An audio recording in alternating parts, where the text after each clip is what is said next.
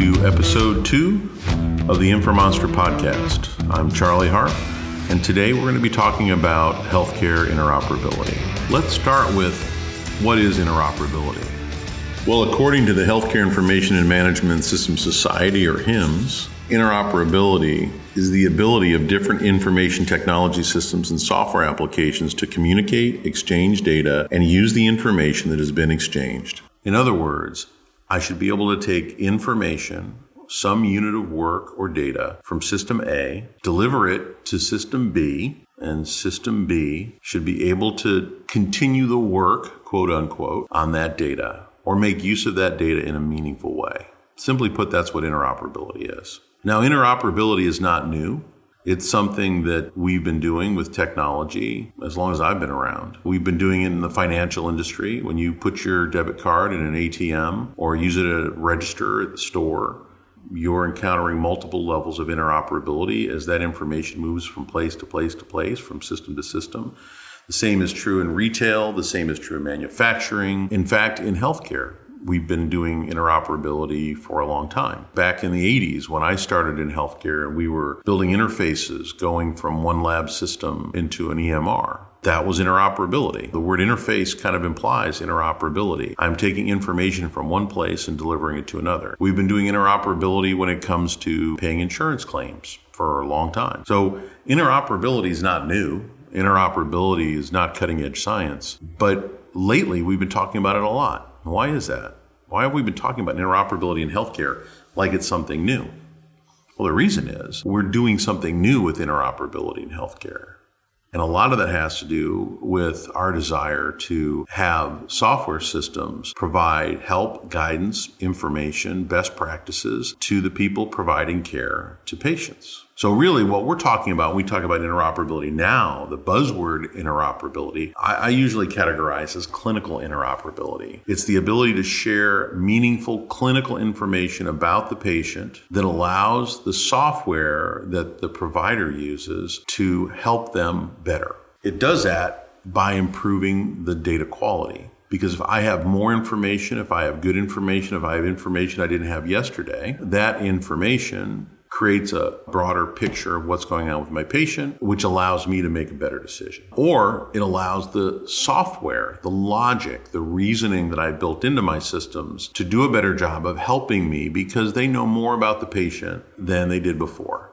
So interoperability in healthcare, and that's what we're going to focus on today, is moving information about a patient from one system to my system. And that's another point I want to make about interoperability. We talk about these things in these grandiose, spiritus mundi, kumbaya way. So we talk about interoperability as an abstract. But clinical interoperability is not an abstract. It's not a thing. It's not we must have interoperability. Interoperability should be looked at from a selfish perspective. It should always be looked at from the perspective of my system. Now, whether my system is the government registry or it's clinical data warehouse or it's an EHR, if you really want to be successful with interoperability, it always has to be seen from my system. There's data, it's elsewhere. I need to get it into my system so that I can make meaningful use of that data and take advantage of it and improve the quality of my picture of the patient. So with that in mind, let's talk about what makes up interoperability. So it all starts with data, and the data lives elsewhere in another system. To interoperate with me,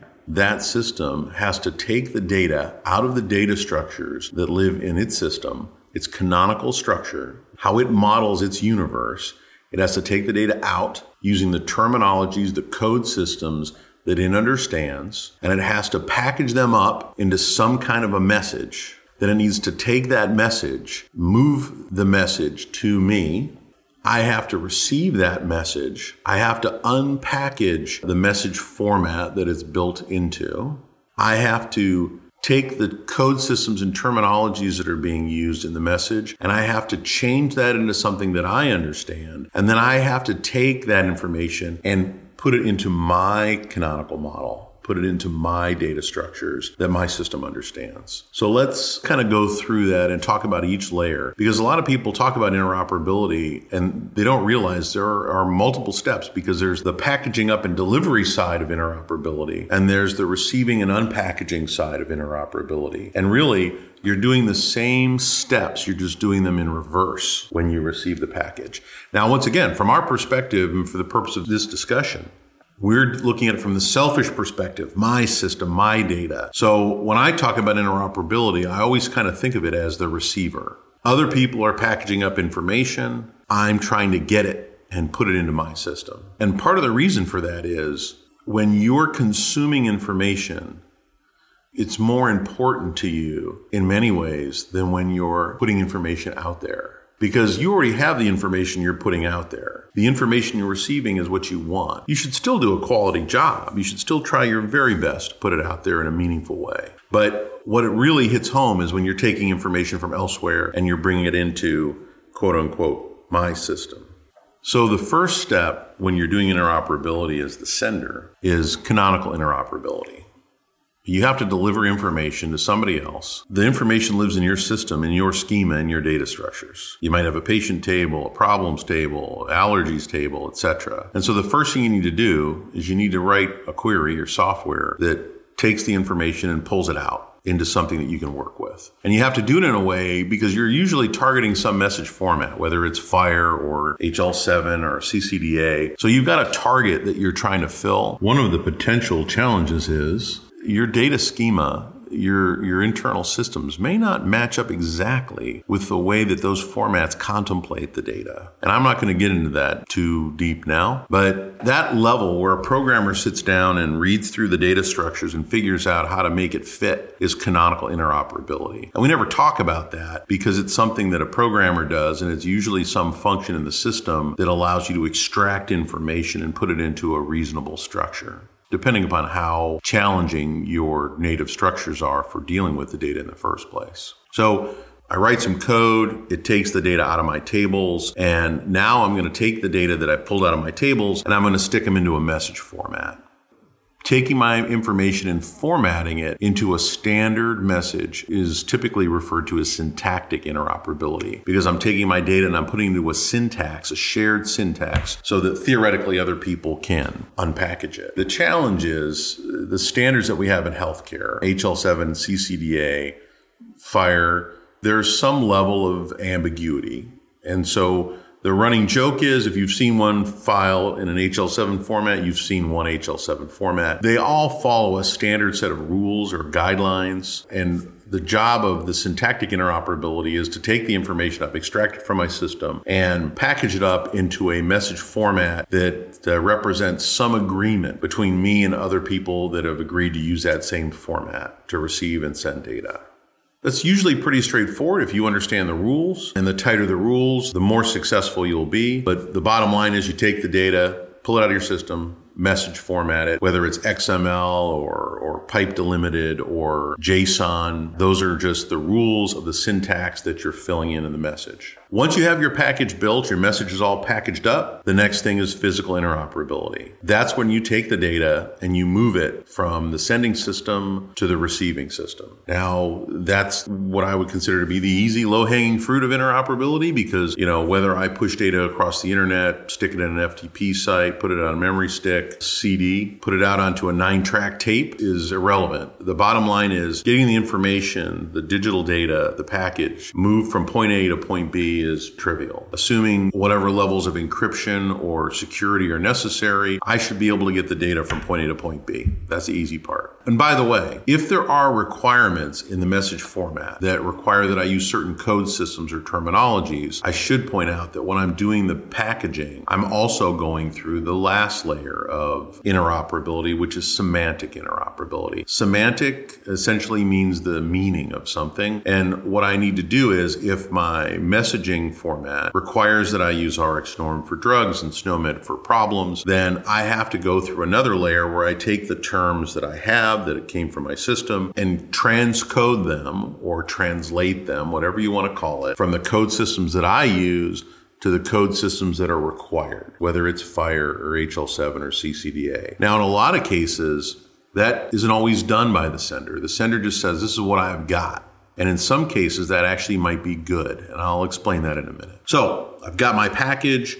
I've physically moved it to where I can receive it. And so now I, as the receiver of the message in my system, I'm going to take that package and I'm going to go through my steps when it comes to interoperability. The first thing I'm going to do is I'm going to unpackage it. So I'm going to do my syntactic interoperability by reading the message, finding the things and where they are, and pulling them out. The next thing I'm going to do is semantic interoperability, where I'm going to take the codes that are embedded in the message and I'm going to make sure that they're encoding systems that my software understands. Because if I don't do that, the data I'm getting is going to be gibberish. So I'm going to take it to a map that maps the code value from the sending system to the code value of my system so that I can take advantage of the data. The next thing I'm going to do is canonical interoperability. I'm going to take the things that are in the message and I'm going to figure out how do I put that into my data schema so that my system can take advantage of that. So I've gone through these layers of interoperability. I've moved the information from point A to point B. I've transformed the information to not only the code system I understand, but into the structure that my system uses to represent that data. So that is the trip of interoperability, getting the information from elsewhere into my system. Now, what are the benefits of doing this? If I do it well, is that I have more information. If I'd only captured 4 conditions and 2 allergies, and I get additional information that tells me the patient has 3 other conditions, is on 4 different medications that I didn't know about, and they've got additional allergies, well, that makes my data quality better. And that translates to better reporting, better decision support. The more data I have, the more complete the picture on my patients, the better job I'm going to be able to do, not only acting upon it, but representing it to people that care in a value-based care world. So, what are some of the things that you need to know if you want to be successful with interoperability? If you look at the different layers of interoperability, hopefully you have a solid engineering team. They're able to get the data out. They're able to do whatever canonical shifts are necessary to meet the syntactic requirements. The syntactic interoperability can be challenging because of the variability in the way that messaging standards are handled, but it's also pretty straightforward. Physical interoperability, assuming that you can get a secure channel from point A to point B, is also pretty ubiquitous. The semantic interoperability is a challenge, primarily because of the word semantic. The word semantic is meaning. So every time we interoperate semantically, we run the risk of altering the meaning of the information. It's one of the reasons why I'm not a huge fan of normalizing data or semantically transforming data that I send out of my system. Because every time I do some kind of semantic translation, I introduce kind of that whisper down the lane effect. So I might change it just a little bit, but that means what I'm sending you is a little bit different than what I actually captured in my system. And then you get that and you have to probably semantically translate that or transform that to take it into your system. And so you've changed it again. So there's at least 2 levels of semantic translation between you and what was actually said. At least 2. And every time you do that, you have the risk of changing the meaning of the data. If it were up to me, I would say you don't translate the data coming out of your system. You just provide, here's what I have. You want what I have, here's what I have. Whether it's a local code, whether it's a standard code, because anything I do to introduce additional translation is potentially creating uncertainty. And one of the biggest challenges with interoperability in healthcare is that we create a significant amount of uncalibrated uncertainty. Now, when you receive that data, you go through semantic translation. Typically, in healthcare, we have a history of doing like the top 10%. The problem with that approach is the whole point of interoperability is to complete the picture. Just because I capture the high volume labs or the high volume allergies or problems, it doesn't mean I'm completing the picture. It doesn't mean that that low volume term that came through isn't really important to me understanding what's going on with the patient. In fact, I would argue that the low volume things are the things that I might not already know because they're not common.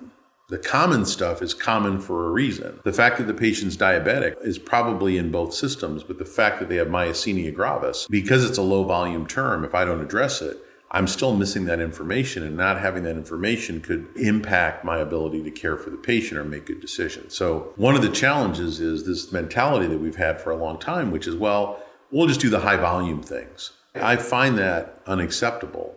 I mean, just from my perspective, when you're talking about data quality, you either have data quality or you don't. You don't have 10% high quality. 10% high quality, by definition, is not high quality. You really have to strive to map everything that's coming in. If you want to use it in a meaningful way, you have to map everything. Now, when you're looking at a particular domain in a given channel, there's always going to be things that are not appropriate. There are going to be things in your drug feed of information that are adult diapers. There are going to be things that are billing artifacts. You don't have to map everything. You identify the things that really aren't appropriate and you carve them out. But if it belongs in the domain, if it's appropriate clinical data, you should map it no matter what and find a way to do that. Whether it's human powered, whether it's automation, find a way to do it. The next thing is you have to remember the onus is on the receiver. You are receiving data to make your world better in your system. You have to assume that you're going to have to do the work. We tend to get wrapped up in the spiritus mundi and everybody join hands and interoperate. But in the real world, in the trenches, you have data coming from a bunch of other places. It is your job to wrangle that data to benefit your system. It's nobody else's job but yours. The next thing is always retain the source data. Even if somebody translates data going out, I would always look at the source data, always have the source data, always be able to go back to the source data. Having the source data is the only way to combat whisper down the lane. One of the other challenges is codes cannot always be trusted. When you get data from other systems, you might be getting data that's not right. And so the next question is, how do you decide whether or not to add that data to your patient's record? And this is a data quality thing, and there's no real easy answer for this. Let's say, for example, you get data on a patient, and the data comes back and says the patient's diabetic. Now, there's a couple of reasons why that information could be wrong. It could be it's the wrong patient. There's some kind of an MPI failure. It's not John Doe, it's John Smith. The other possibility is that somebody put the data in error. The bottom line is you now have a patient that indicates they're diabetic. How do you know whether or not that's true? Well, one way to do that is to put it in front of the provider and say, hey, is your patient diabetic? Because this information came from this other system.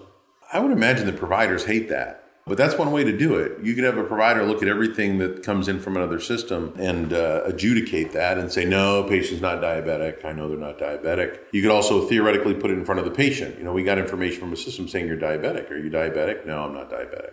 You could also put things like inferences in place that when data comes in from somewhere else, it looks for things to indicate whether or not that could be true. So did I already think the patient was diabetic? Yes or no? Is the patient taking insulin? Does the patient have an elevated hemoglobin A1C or a history of an elevated hemoglobin A1C? And I know most systems quarantine incoming information until some event takes place that allows them to include it. They just don't blindly include information from other places. And that's probably wise, but it also acts as a gate or a bottleneck to get that information to someplace where we can use it. So it's kind of a blessing and a curse if you're gating that information. And it's a double curse if you're gating it based upon a provider reviewing it, just because it's one more thing that the provider doesn't have time to do. So look for strategies. And I'm a big fan of automation strategies, if you can pull it off, that look at data and say it looks like it's right. And even better, if you have a system that can indicate information that's questionable, and kind of have a notion of uncertainty to say, well, I got this from somewhere else. So I don't know that I can treat it as verified, but it's there in case we need it.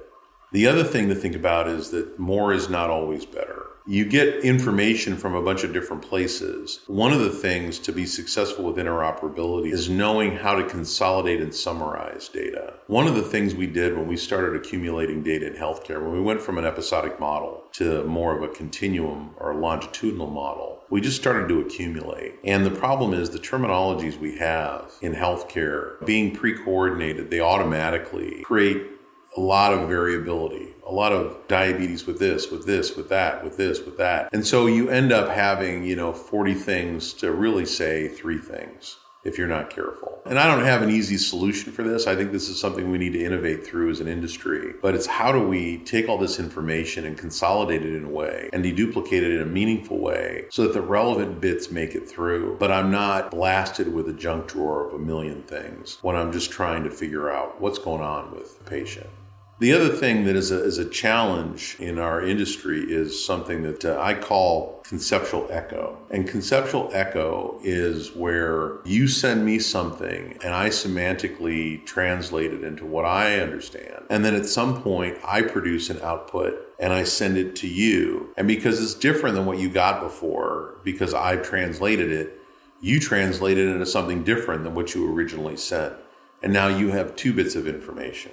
And then you package that up and send it back to me. Now you can see where I'm going with this. It's like that old commercial back in the 70s where they told 2 friends and so on and so on and so on. Because we're doing semantic translation, semantic interoperability at some point, you always run the risk of creating informational echoes of data that you've sent out previously. And that information can compound if you don't have an intelligent mechanism to do what we talked about a minute ago, to do that generalization, deduplication that says these things are really the same thing. And this is also just a side effect of pre-coordinated terminologies where we take these codes and compound them internally, where we say things like congestive heart failure with end-stage renal disease and malignant hypertension. We start putting these terms together, and if I were to send you those things separately, now you have the combined term and the individual terms, and then it can just get worse from there. So the trick is not to let your interoperability mechanisms create a snowball of information that ultimately buries the provider in a way that instead of creating data quality, you just create unbridled data quantity. And that's not necessarily a good thing. So anyways, this was our primer on interoperability. I hope that you found it useful. I think there are huge benefits to doing healthcare interoperability well. There are some challenges.